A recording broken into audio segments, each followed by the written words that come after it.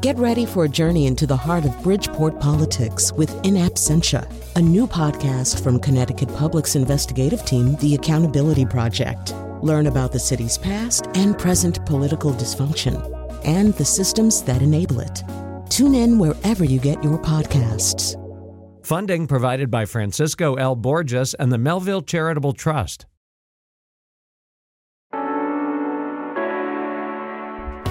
This is Where We Live. I'm Lucy Nalpathanchel. When a student is expelled from school, what guidelines are in place to help him or her to not fall behind in their studies? Surprisingly, not much, but a recent lawsuit has compelled the State Department of Education to come up with standards for school districts. Jacqueline Rabe Thomas, ctmirror.org's education reporter, will explain coming up. Also, legalized marijuana is coming soon to Massachusetts, while proponents in Connecticut are still pushing for legal pot here. But how will a move by U.S. Attorney General Jeff Sessions to rescind an Obama-era measure that protects legal production in states affect the billion-dollar industry? Jack Kramer with CTNewsJunkie.com will break it down for us, and we'll get an update from a reporter in Massachusetts about how soon residents there will be able to purchase pot legally. That conversation just ahead. But first, what's up with that extreme cold we've been experiencing? Sunday morning, much of the state woke up to double-digit temps in the negative. And yes, it's common to hear complaints about the weather here in Connecticut, but do you remember a winter season that started out this cold? You can join the conversation, 860-275-7266, email Where We Live at WNPR.org. Find us on Facebook and Twitter at Where We Live. Now, this weekend, it was even too cold to ski, with a few places in Vermont temporarily closing their slopes. Joining our conversation now is Ryan Hanrahan, chief meteorologist at NBC Connecticut. His blog is called On Ryan's Radar. Ryan, welcome back to the show. Good morning, Lucy. I have to say, when I left my house this morning, it was 19 degrees, and it actually felt pleasant. It's amazing how we get used to the cold, and now this feels like a big warm-up when it's 20 degrees in the morning. Remind us how cold and why this is such a record. I was reading that in Mount Washington, it was so cold Saturday morning, the temperature there tied for the second coldest on Earth, according to the observatory there. Yeah, I mean, the cold was certainly very impressive yesterday morning. The temperature at Bradley International Airport made it down to 9 degrees below zero, which shattered the old record for the day, which was 1 degree. So the cold was very, very impressive, and some towns were even colder than that. In fact, the coldest reports we got at NBC Connecticut were from East Granby and also East Hampton, where the actual temperature, not the wind chill, made it down to 17 degrees below zero yesterday morning. But the good news is we're starting to warm up a little bit. But over the last week to 10 days, it has been a very long-duration stretch of cold temperatures. I asked our listeners if they can remember a winter this early being so cold. We tend to be forgetful, as you know, and complain about the weather. But as a meteorologist, you're looking at trends. When's the last time it's been this cold? Well, we had around Valentine's Day of 2016, so 2 winters ago, we had 2 mornings in a row where the temperature made it down to 12 degrees below zero at Bradley Airport. So we have had cold like this recently. It wasn't necessarily this early in the winter, but 2 winters ago there was a stretch where it did get very, very cold. And February 2015 was also the coldest month on record at Bradley International Airport. So in the last 3 winters, we've had stretches of very impressive colds that sort of come and go, and they're sort of interspersed with thaws. But over the last few years, there have been some stretches of very cold weather, just like this one. Any connections between the temperatures we're experiencing and that storm we had last week? Well, yeah, the storm we had last week that dropped nearly a foot of snow in parts of Connecticut did sort of make the cold this weekend a bit worse. As the storm moved up into the Canadian Maritimes, we had a very strong northerly wind. You get a counterclockwise flow around a storm, around low pressure. So the northerly winds picked up. It dragged some colder air down from Quebec and Ontario. And so the combination of the wind and the cold coming down from the south really made things brutal, with wind chills that in some towns were as low as 20 degrees below zero during the day on Saturday. We've been hearing the term bomb cyclone. We've heard some people call this last storm a winter hurricane. Explain to us exactly how you would define this past storm. So there is such a term as a bomb cyclone, believe it or not. Some people thought it was just made up, but it actually is something we see a lot. So a meteorological bomb is just a way that we describe how strong a storm, or how quickly a storm strengthens. So if you have a barometer and you're sitting at the center of a storm and you follow the storm along for 24 hours, if that barometer drops 24 millibars in 24 hours, it's described as a bomb. And basically what that signifies is a storm that's strengthening very, very rapidly. What this one did is it strengthened even more rapidly than that. In fact, it strengthened about 50 millibars in 24 hours. So the rate of strengthening was very unusual for a storm. But here on land, it sort of just acted like a normal old nor'easter for us here in Connecticut, where we had some wind and we had about a foot of snow. So it wasn't overly remarkable, although it did produce quite a bit of coastal flooding out to the east of us in Massachusetts. And also, what was interesting is we were seeing people down in Florida and South Carolina dealing with snow. It was all part of the same system. Same storm, and in fact, I can't remember the last time we've had a snowstorm impact Connecticut where 2 days before we were watching video from oil rigs off of Louisiana, the Gulf of Mexico, where there was snow flying. So there was a lot of cold very far to the south. And sometimes the difference between the very cold air that's coming down over the United States and the very warm water off of the Atlantic Ocean and the Gulf Stream, that temperature contrast can help strengthen these storms. So there is certainly something to be said about the very cold air that was over the eastern U.S. and the very warm ocean waters sort of combining to create this bomb cyclone. This is Where We Live. Today we're talking about the frigid weather we've been having lately. And on the phone with me, NBC Chief Meteorologist Ryan Hanrahan. Now, that storm last week that dropped almost more than a foot of snow in some towns caused flooding in the streets of Boston and in several Cape Cod towns. You probably saw a video of that flooding on social media. Joining us now is Dr. Heather Goldstone. She's a science editor at WCAI. It's an NPR station in the Cape and Islands. She's also host of Living Lab Radio. Heather, welcome to the show. Good to be with you. So how remarkable was this storm up in Massachusetts? It was really quite remarkable, and not so much for the storm itself, which, to echo Ryan's sentiment, felt pretty much like a nor'easter in terms of, high winds and snow in some areas. But the flooding, I think, really took a lot of people by surprise. I was actually looking back, the Boston Globe in one of their weather blogs had said before the storm, expect minor to moderate flooding. It just was kind of in passing with much more focus on the snow and the wind. And in fact, it was that flooding that ended up being really the story in Boston, historic flooding that broke a record set in 1978 for the highest water level. Broke that record by like 0.06 of an inch. So it was pretty close, but still the first time in a very long time that people had seen things like Long Wharf and the Seaport District underwater in Boston. And here on the Cape, where coastal flooding and erosion are a pretty common part of nor'easters for certain parts of the Cape. We certainly saw that. We expected it on Nantucket, but to see downtown Provincetown, Commercial Street, which many people may know, kind of the main drag in Provincetown, to see that underwater, a couple miles inland in some cases, it was really quite surprising to a lot of people just how widespread and how bad the flooding was. Where are you exactly on the Cape, Heather? What did you see? Well, so I work in Woods Hole and live several miles from there. And where I was at home for most of the day and in Woods Hole, it was kind of a non-event. Yes, it was windy.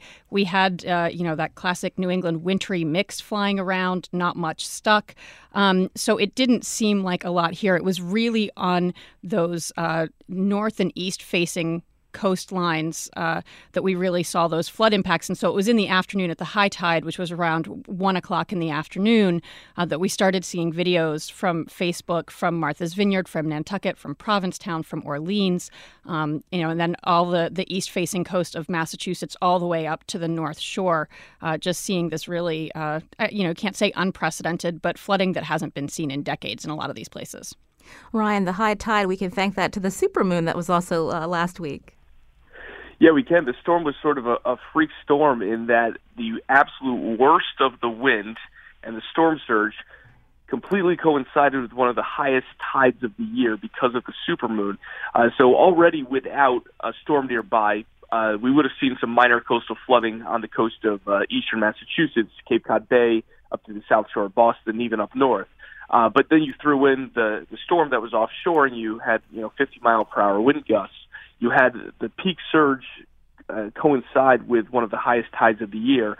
So it was sort of a freak occurrence, and it was pretty remarkable to see those pictures. that we saw out of portions of Boston, even down to the Cape. I mean, I saw the same pictures and video from Provincetown, and to see the water just running through Commercial Street like that was something that hasn't been seen in quite some time. Now, Heather, with the flooding waters, because it's been so cold, what kind of damage is the Cape seeing now with some of that water freezing up? Right. Well, so that was one of the things we got warned about Thursday into Friday was the potential that floodwaters might be slow to recede and could actually freeze. One of the most notable things we've seen with the seesawing temperatures, from really cold to kind of warming up actually during the storm, some things actually thawing and flooding, and then that dramatic temperature drop again is Nantucket's main sewer line actually burst. And as of this morning, I think we're at about 2.5 million gallons of storm water and raw sewage that's gone into Nantucket Harbor as a result of that break. They're working on getting that under control. But we have seen some damages that I think we don't usually see in terms of erosion, which is what we would usually expect with these kinds of storms and a lot of the nor'easters. Certain parts of Cape Cod Bay's shoreline may actually have caught a break because of all of the sea ice and slush that was sitting on top of Cape Cod Bay. One coastal geologist I spoke to said that in the places where there was a lot of sea ice and slush on the water, he could see 5-foot waves out in the bay, and they would be barely a foot on shore. And so that may have actually cut down on some of the erosion that we saw. But then on the flip side, we saw a lot more flooding than we're used to. Dr. Heather Goldstone's with us from the studios of WCAI. She's a science editor at WCAI, also host of the show Living Lab Radio. On the phone with us, Ryan Hanrahan, chief meteorologist at NBC 30 in Connecticut, as we talk about the latest weather.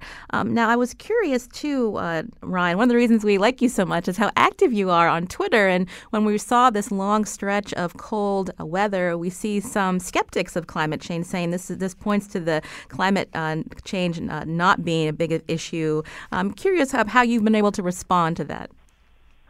Well, I mean, I think a lot of times you see climate change skeptics will point to, well, look at how cold it is right now. Clearly there's no global warming, but you can't look at any specific week or in one specific location and attribute that to climate change. We know that warmer winters and stretches of unusually warm weather are becoming more and more common. But we're sort of, that does not mean you can't get cold weather. In fact, it's still winter, so it should get cold. So while we're loading the dice toward warmer winters and stretches where we're getting these very long thaws, you can, on the opposite side, still see some stretches of very cold weather. So, there's a big difference between weather and climate, and that's part of what we try to explain to our viewers, and I try to explain on social media that weather and climate are two very different things. They're intertwined in many ways, but you can't look at one specific event and say, oh, this was or was not, or, this disproves global warming because, well, it's cold out here right now. It's winter. And when you look at other parts of the world still experiencing extreme heat. Yes, I think Sydney, Australia made it to about 118 degrees yesterday, one of their hottest days on record. And we're seeing huge swaths of the globe from Europe through Asia, most of Russia, and then down into Africa and South America, where they're looking at well above normal temperatures right now. So a lot of times what we'll see is when one area, like here in New England, in the Northeast and the eastern half of the country, gets very cold, on the other side of the country, parts of Alaska and western North America are extremely warm, some of the warmest temperatures on record in Alaska. So we are sort of unlucky if you don't like the cold right now, but there's many parts of the world who are looking at the exact opposite of what we're getting. Heather, over in the Cape, when you look at global climate change, one of the impacts being sea level rise, do you have any doubts that some of that last week's flooding that was seen along the coast in Massachusetts is related? Well, first of all, on the note to follow on what Ryan was saying about the cold temperatures, it's not settled science, but there's some science suggesting that, in fact, the disproportionately fast warming in the Arctic, the fact that the Arctic is warming twice as fast as the rest of the globe, may actually be related to some of our cold spells because of the changes that take place in the circulation around the Arctic and that letting it kind of that cold air spill down on top of us. So there is that. And then in terms of sea level rise, I mean, to say that this flooding was caused by, sea level rise, no. But It's the background on which all of these events now happen. Sea level is now almost a foot higher than it was a century ago. So if this same storm had happened a century ago, obviously a foot less water at that time, and perhaps gives us a little bit of peek into the future. I mean, storm surge does behave differently than just sea level rise would, but we had a 3-foot storm surge, and even moderate conservative predictions at this point say we're likely to see at least 3 feet of sea level rise by the end of this century. So think about the places that were underwater at the end of last week. And this is a much more vivid wake-up call than any map or graphic could ever be about what places might be underwater with 3 feet of sea level rise along the coast of Massachusetts. Given what you said, Heather, obviously a lot of people love to vacation in the Cape and have their beach homes. Does it change? Do you think this continues to change people's perspectives on where they live and where they build?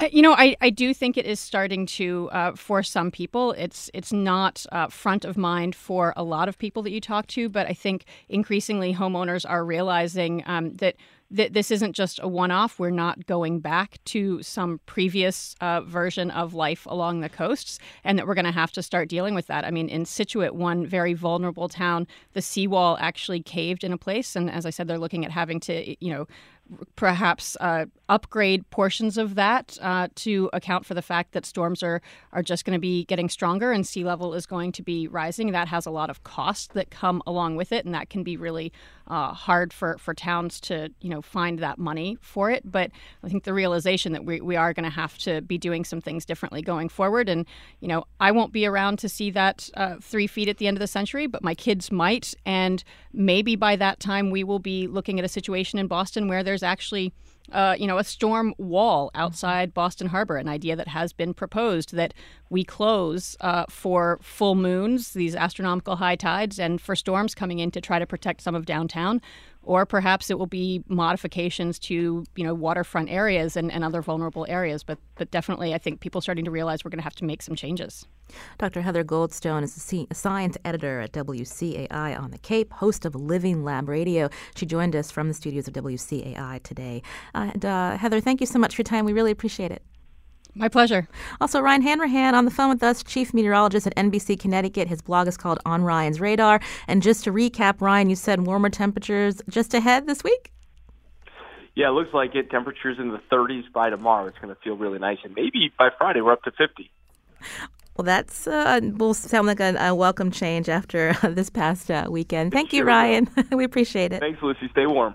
Coming up, This Is Where We Live. I'm Lucy Nalpathanchel. This summer, consumers can purchase marijuana legally in Massachusetts, but will a federal policy change impact that timeline? We're going to find out after the break, and we want you to weigh in, too. What do you think? Should Connecticut lawmakers here in the upcoming session legalize pot in Connecticut? Join the conversation, 860-275-7266. Find us on Facebook and Twitter at Where We Live.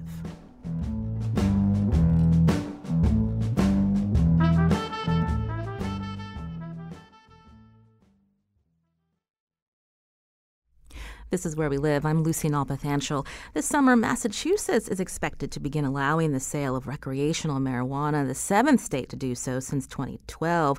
Washington State and Colorado were the first. Now, where does Connecticut stand on the issue? Any movement expected this legislative session? We'll get to that in just a bit. But first, a policy change within the U.S. Department of Justice may have complicated a growing billion-dollar industry. To explain, joining me now in studio is Jack Kramer, a reporter for CTNewsJunkie.com. Jack, welcome to the show. Thank you very much. So give us an idea for people who have not been following what the DOJ has been doing related to recreational marijuana. What did Attorney General Jeff Sessions announce last week?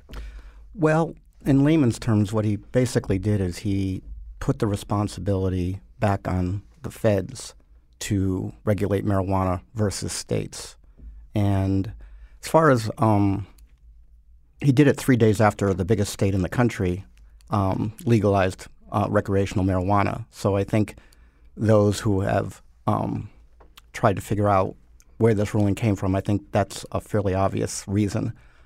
The Trump administration trying to make a statement about where they feel the country is going as far as recreational marijuana, and possibly sending a little bit of a message to states like Connecticut who might be considering it going forward. Now, explain how the federal government defines marijuana. Well, I think basically they define it as an illegal drug. And there's, under the Obama administration, there was regulations passed which put the responsibility back on the states to make their own determination as to whether or not it was legal or not. And as you said, several states, starting with Colorado and Washington, and more recently, obviously 3 or 4 days ago, California, and in our area of the country, Massachusetts and Maine, decided to take that responsibility and legalize it. And Connecticut's been talking about it. And I think what's interesting about the Sessions ruling is, as far as I can tell in doing my own research and having written a lot about this last couple of years, is it kind of came out of left field. People weren't expecting it. So it's still kind of being sifted through to see exactly what's going on here. But it certainly it's gotten a lot of attention in the last few days. So with Sessions revoking this policy that was under the Obama administration, it'll be up case by case to states' U.S. attorneys, whether they're going to prosecute or go after certain cases involving marijuana trafficking and whatnot? Well, I think that's the interesting thing about Sessions' ruling is I don't think anybody really knows what's coming next. I think he left it open for the next step. And I think what I've read over the last few days is that this was more a message being sent to those who were considering going forward, like Connecticut, and not so much to try to go after states that have already legalized, although you never know. As I looked at the states that have legalized it, almost without exception, there are states that I would classify as red states, not states that the Trump administrations are fans of. So, and it makes sense that most of the states that have legalized marijuana would be more liberal states, such as Massachusetts. So I think as to what the ruling really means as far as going forward, it's to be determined. Now, last August, Massachusetts voters approved the sale of recreational pot. To get an update on that timeline, joining us by phone, Shira Schoenberg, political reporter for the Springfield Republican and MassLive.com. Shira, welcome to Where We Live. Thank you. Thanks for having me on. So when are sales supposed to start in Massachusetts? So where we're at now is possessing marijuana or consuming marijuana is legal, but you can't buy it legally. So the state is currently in the process of putting together the rules for legal marijuana sales, and sales are expected to start probably this July. Now, with this decision by Jeff Sessions, what are officials in Massachusetts saying? So officials in Massachusetts right now are saying they're going to continue the work that they're doing. I mean, we have the Cannabis Control Commission, which is this brand new oversight body of the marijuana industry, and they put out a statement last week saying, we're going to keep working, we're going to keep developing our regulations, we're going to, basically keep implementing the will of the voters. I understand the licensing period begins in April. Prospective businesses, are they fearful of the federal government possibly cracking down on them, or whether a bank will accept them as a customer? Yeah, I mean, that's really the big question now, is that Attorney General Sessions' decision just creates this additional layer of uncertainty. Under the Obama-era regulations, businesses knew, okay, I could come to a state where marijuana is legal, and the federal government will probably not prosecute me. This just adds a whole other layer of risk. And a particular issue, as you mentioned, is the banking. Banks that are federally chartered, or even some that are state chartered but have to adhere to certain federal regulations, may be a lot more wary of taking marijuana money now because they don't know if the federal government might crack down on them and might seize some of those assets. Now, the governor of Massachusetts is a Republican. What's his take? So Governor Charlie Baker was actually an opponent of legalizing marijuana when it was on the ballot. He came out very strongly against that. But after Attorney General Sessions' statement, Governor Baker said that he thinks that was the wrong decision and that he wants to go forward with implementing the will of the voters. He said he's supportive of the will of the voters and the mission of this new regulatory body, and he thinks that Attorney General Sessions' decision was wrong. This is Where We Live. On the phone with me, Shira Schoenberg, political reporter for the Springfield Republican and MassLive.com, as we talk about plans for Massachusetts to allow people to begin buying recreational marijuana this summer. Also in studio with me, Jack Kramer, reporter for CTNewsJunkie.com. We're talking a little bit about what, if any, impact a policy being revoked by U.S. Attorney General Jeff Sessions on how U.S. attorneys around the state should handle marijuana. You can join the conversation, 860-275-7266. Now, there's also the U.S. Attorney in Massachusetts, Andrew Lelling. Tell us about the statement he put out specifically and how they are going to respond with Sessions' order, Shira. So it was actually a little bit ambiguous. And I will tell you, just this morning, the group of pro-marijuana advocates that has been pushing the ballot question and the policy came out with their own statement asking Attorney Lelling for more clarity. Because the statement that he made kind of highlights the fact that marijuana is a dangerous drug, is federally illegal. But then he said, and this I think is the key line, that his office will aggressively investigate and prosecute bulk cultivation and trafficking cases and those who use the federal banking system illegally. So that appears to say that he's going to focus on kind of high-priority criminal-related cases as opposed to just people using marijuana or running a marijuana business. But I think that comment about the federal banking system may make some businesses very wary because if he does crack down on any marijuana business that uses the federal banking system, that could just make things a lot harder for these businesses. So as we mentioned, in April, the licensing period starts for those who want to sell recreational marijuana in Massachusetts. Shira, what are the guidelines on who's going to be able to actually buy it? Is it only Mass residents, or is it going to be people crossing the border to get legal pot there? No, I mean, the guidelines basically say any adults over age 21. There's no residency requirements for purchasing. So in theory, yes, people can come over from Connecticut and buy marijuana in Massachusetts. There's actually some talk now about what kind of tourism industry might develop from the marijuana industry. I mean, will you have marijuana tourists coming from Connecticut or from other parts of the country? Now, I mentioned in studio with us as reporter Jack Kramer for CTNewsJunkie.com. The last few years, there have been legislators that have brought up recreational marijuana here in Connecticut. Now that Massachusetts is going forward, what's going to happen? And do you think this is going to be an issue that comes up again this session, Jack? Oh, it'll definitely come up again. And it when it came up last year, the fact that like Shira said, that Connecticut people can just drive across the border and buy pot and pay taxes in Massachusetts when Connecticut is broke was certainly a big part of the conversation last year. And it'll certainly will be a big part of the conversation this year. Maine, as I said, also has legalized, although I don't think they have a start date yet. And I believe the next state that near us that's going to jump on board is Rhode Island. And what about Vermont? And yes, I'm sorry. So I think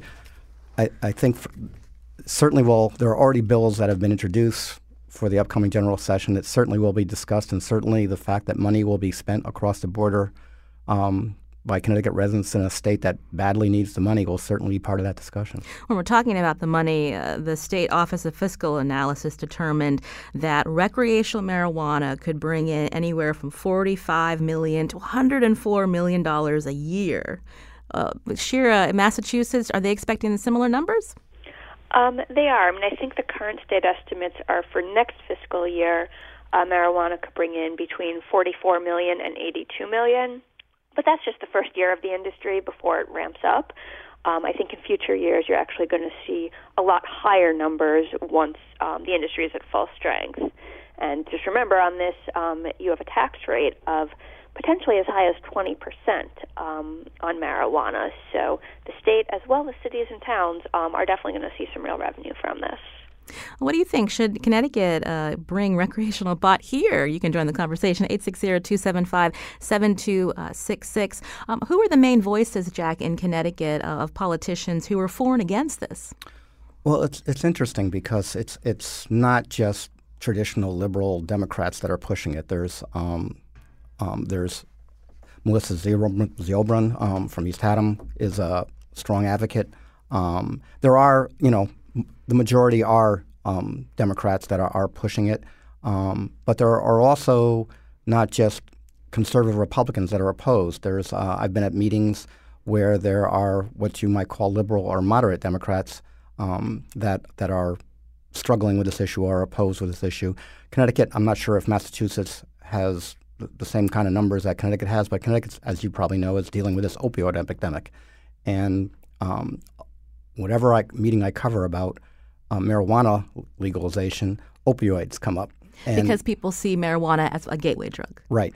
And again, every meeting I cover on this, it's amazing how both sides can trot out their experts that either push that agenda and say it's true that it is a gateway drug, or the other side will come out and have their experts saying it absolutely is not. But there certainly is a stigma involved, or seems to be, that the proponents have not been able to beat back in Connecticut. It is interesting. When we talked about this in the past, marijuana is not something that is causing this crisis of people dying from overdoses. It's opioids.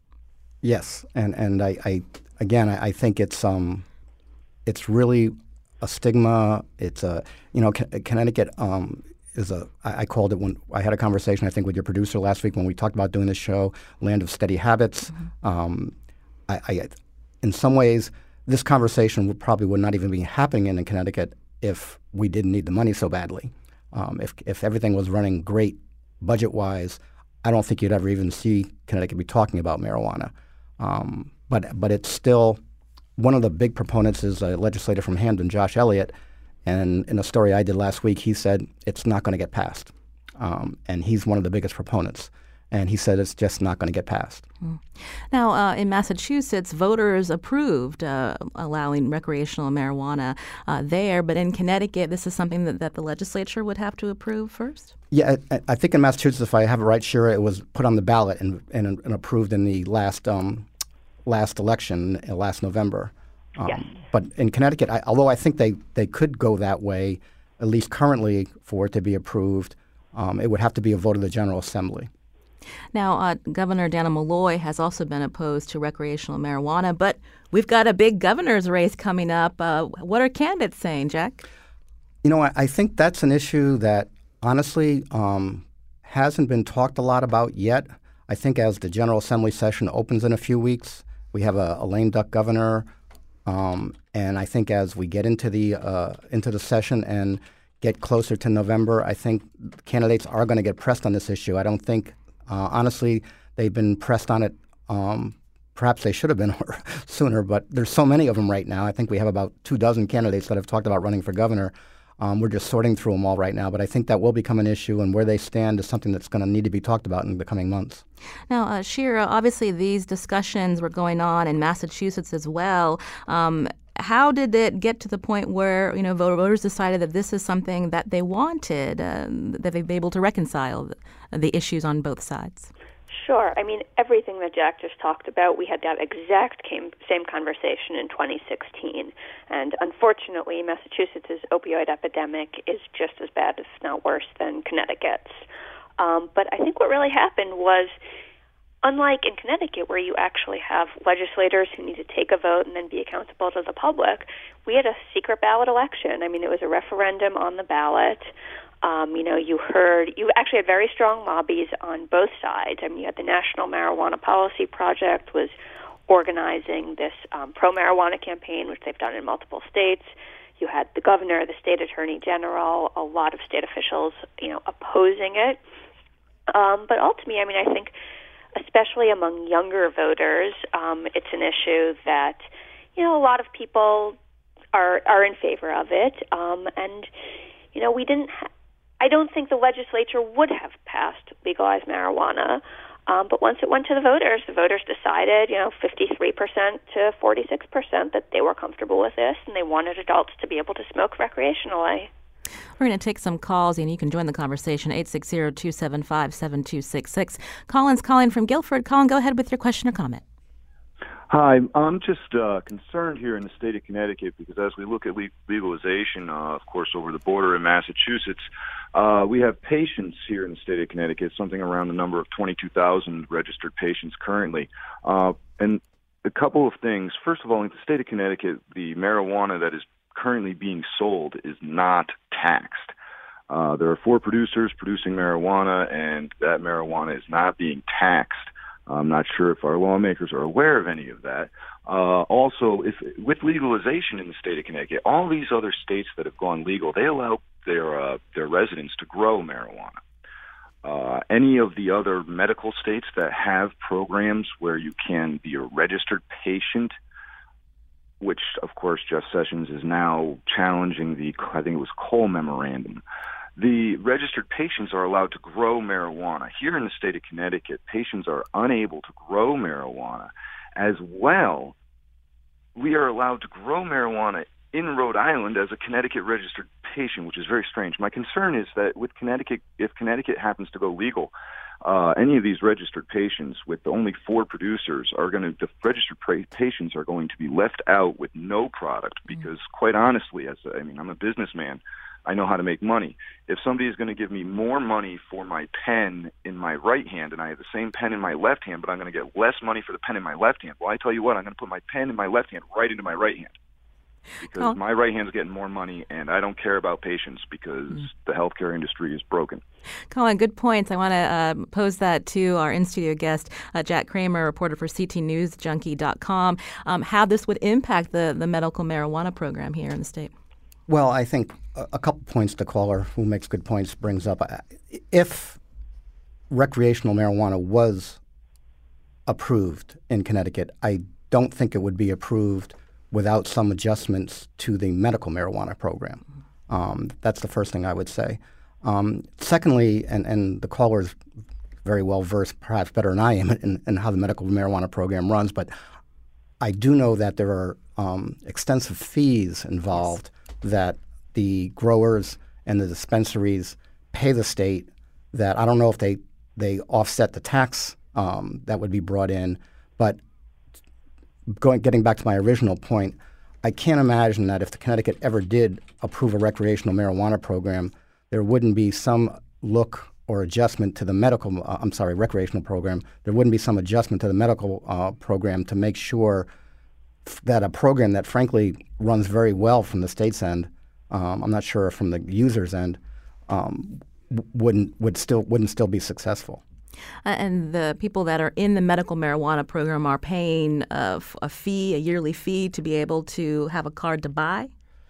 I think, and I don't want to say something I'm not 100% sure of, but I believe it works through their insurance. And I think the fees that come in are more associated with what the dispensaries that are located in the cities and the growers pay, not so much the patients. I think that works through their insurance, I believe.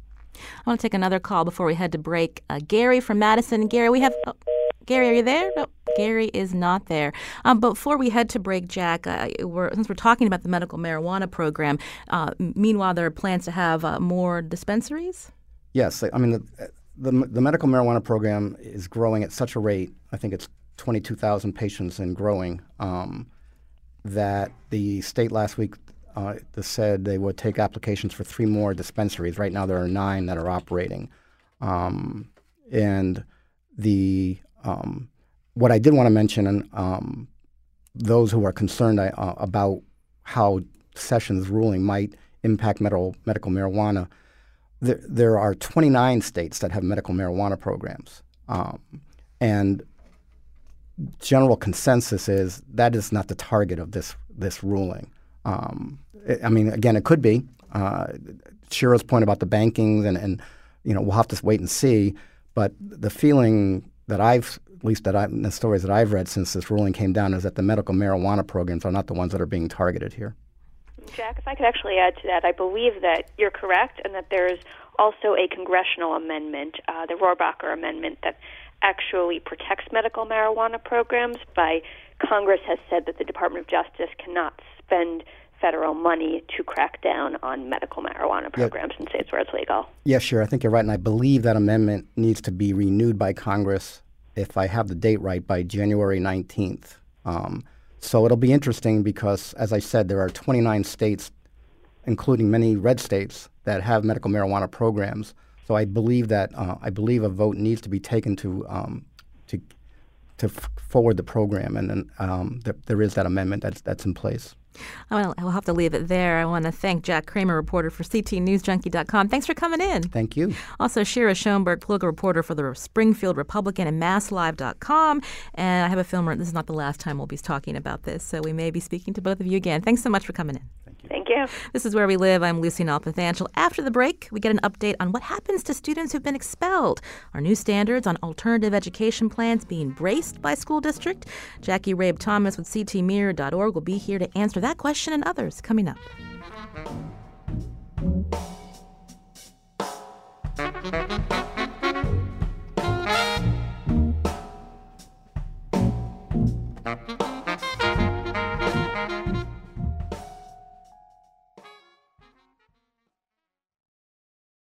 This is Where We Live. I'm Lucy Nalpathanchel. Coming up tomorrow, how do you train a new generation of doctors in the midst of a devastating civil war?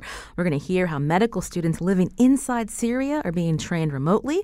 There's a Connecticut connection. We're going to talk about that tomorrow. Now, when kids have been expelled from a Connecticut public school, what happens to them? Do they have an opportunity to enroll in alternative education to continue their studies?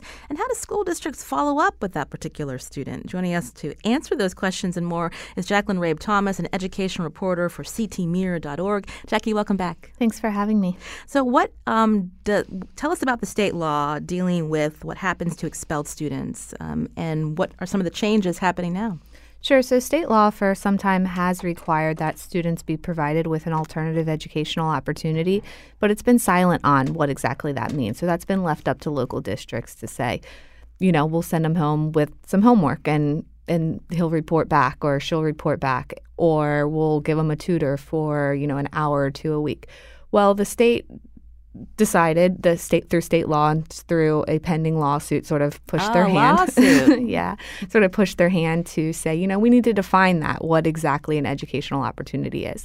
And so last week, the State Board of Education defined what that educational opportunity must be for expelled students. Last year, that was about 750 students throughout the state.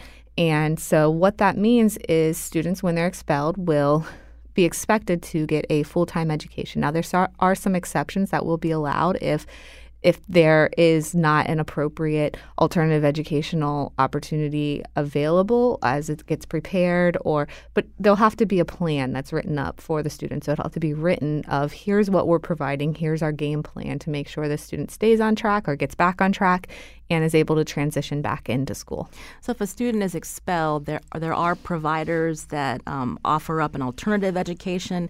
Now you're saying that the State Department of Ed has clarified there's particular guidelines, a plan that needs to be in place for this student as they move forward in that program? Right. So currently there are 25 educational programs that offer an education just to expelled students. But then there's these other programs for alternative education programs where other students who, just need different hours than the traditional school day offers, their, bullying issues, all these other issues where students might be in expelled programs. And so there are standards for those expelled or for those alternative programs. They must follow, sort of guidelines of similar curricula that the district follows, or similar, staffing requirements. They have to be certified teachers, those sort of things, to make sure there's some, quality benchmarks in there. And certain school districts have more students expelled than others. Now with these guidelines, any pushback from districts? Right. So, like I said, there's 750 students last year who were expelled. And generally speaking, expulsions are down. If you talk about like New Haven, it went from, 5 years ago having 86 students expelled to last school year 17. So an 80% drop. Hartford, Norwalk, Waterbury all have seen substantial decreases. But then you have places like Bridgeport, whose expulsion numbers have gone up 76% to 51 to 90. So you're not talking about small numbers of students in some of these districts. 90 students in Bridgeport needing to be accommodated with a full-time education alternative is sort of the expectation now. Of course, you're going to have some pushback. Mm-hmm. There's, it's going to cost money is to have an alternative program at the State Board of Education meeting, they said the state is working with some regional education providers because someone, like South Windsor, who might expel, 5 or 6 students each year, they expecting them to set up their own independent program for expelled students. It's sort of, you don't really have the quantities of scale, and you don't want them to get the quantities of scale to have that. So having a sort of a regional provider to offer that would be beneficial for them. Of course, cost is an issue, but the stakes are high. I mean, you've reported on the impact when students are suspended, expelled, chronic absenteeism. What happens to that particular student? So there's a lot of research about how students, what happens to students when they're expelled. It's often the school-to-prison pipeline. The State Department of Education last year did some research on what happens to students, and chronically absent students are twice as likely to be admitted into a detention center. That's not a groundbreaking study, or, it just sort of verifies that what's happening nationally to expelled students is sort of touching down in Connecticut of, this is often, when students are out of school, what are they going to do? If they don't have, a structured environment that they're expected to be in. So having a alternative for when students are sent home from school instead of just sitting at home with nothing to do is sort of the game plan here. Now, in your reporting, you profiled one student. His name is Nathan. He testified before the state legislature's education committee. So give us an idea when we talk about before this plan was in place, somebody like Nathan, what did he end up getting and how did he spend his time? So Nathan was expelled right in the middle of this change. So not the changes that the state board made last week, but there was a complaint that was filed against Hartford by the same group of attorneys. And so he entered New Visions in Hartford, where it was a couple hours a day. He testified that, he was just given some homework, no real instruction. It wasn't really a school environment. He wanted to drop out, he testified. And then the complaint was resolved, and the state said you can't just do this in that separate complaint with Hartford. And the program turned into a full-day program, instructions now being offered. And he's testified that students that he saw leave the school during his short time there when it was a short program are now coming back because they view it as a real school. Now, you said that some districts like New Haven have really seen a dramatic change in how many students are being expelled, while Bridgeport, it's gone up exponentially. Why are those differences there? I wouldn't want to speculate about what's going on at the local level. If you talk to places like New Britain, one of my colleagues did a great story about restorative justice and sort of asking students, what's wrong with you of when they act out, of saying, what can we do to help? What happened to you? Instead of, sometimes people are reacting to trauma in their life, or they're reacting to some bad home environments or different things going on in their life. And so coming from a more nurturing perspective, in places like New Britain, their suspension and expulsion rates have really dropped over the years. I don't know enough about Bridgeport if they're following restorative justice practices. So I'm not sure what's going on there. So to recap, these guidelines that the State Department of Education put forward, effective immediately? Effective immediately. The State Department of Education said they will be sending guidance to every school district leader on these new standards that they are expected to follow. Always good to hear about new standards, but where's the follow-up? Is that put in the plan that the State Department of Ed's going to see how school districts are dealing with this? So there are some next steps. So if there is concern from a parent or someone's attorney that they got kicked out of school and there's no plan for them, there is the traditional complaint route that you can go with the State Department of Ed. It takes a long time to get through that route, from what I've heard. So there's that. You can do that traditional route that was always available before. And now you have these standards sort of backing you up to say, here's what's expected of them. They're not following them. So that's progress on that front. But then also the education commissioner said they're going to continue with their points of inquiry of making sure, sort of a wonky way of saying, like, we're going to keep track of places where it's not improving or we're hearing regular complaints of this not working. I want to thank Jacqueline Rabe Thomas, again, education reporter for the Connecticut Mirror. You can read her stories at ctmirror.org. We're going to tweet out a few of those links at Where We Live. Always a pleasure to talk with you, Jackie. Thanks for having me. Today's show produced by senior producer Lydia Brown. Our technical producer is Kyone Wolf. Special thanks to producer Carmen Baskoff. You can listen to WNPR.org and Where We Live by downloading our podcast, too. As always, thanks for listening. I'm Lucy Nalpathanchel.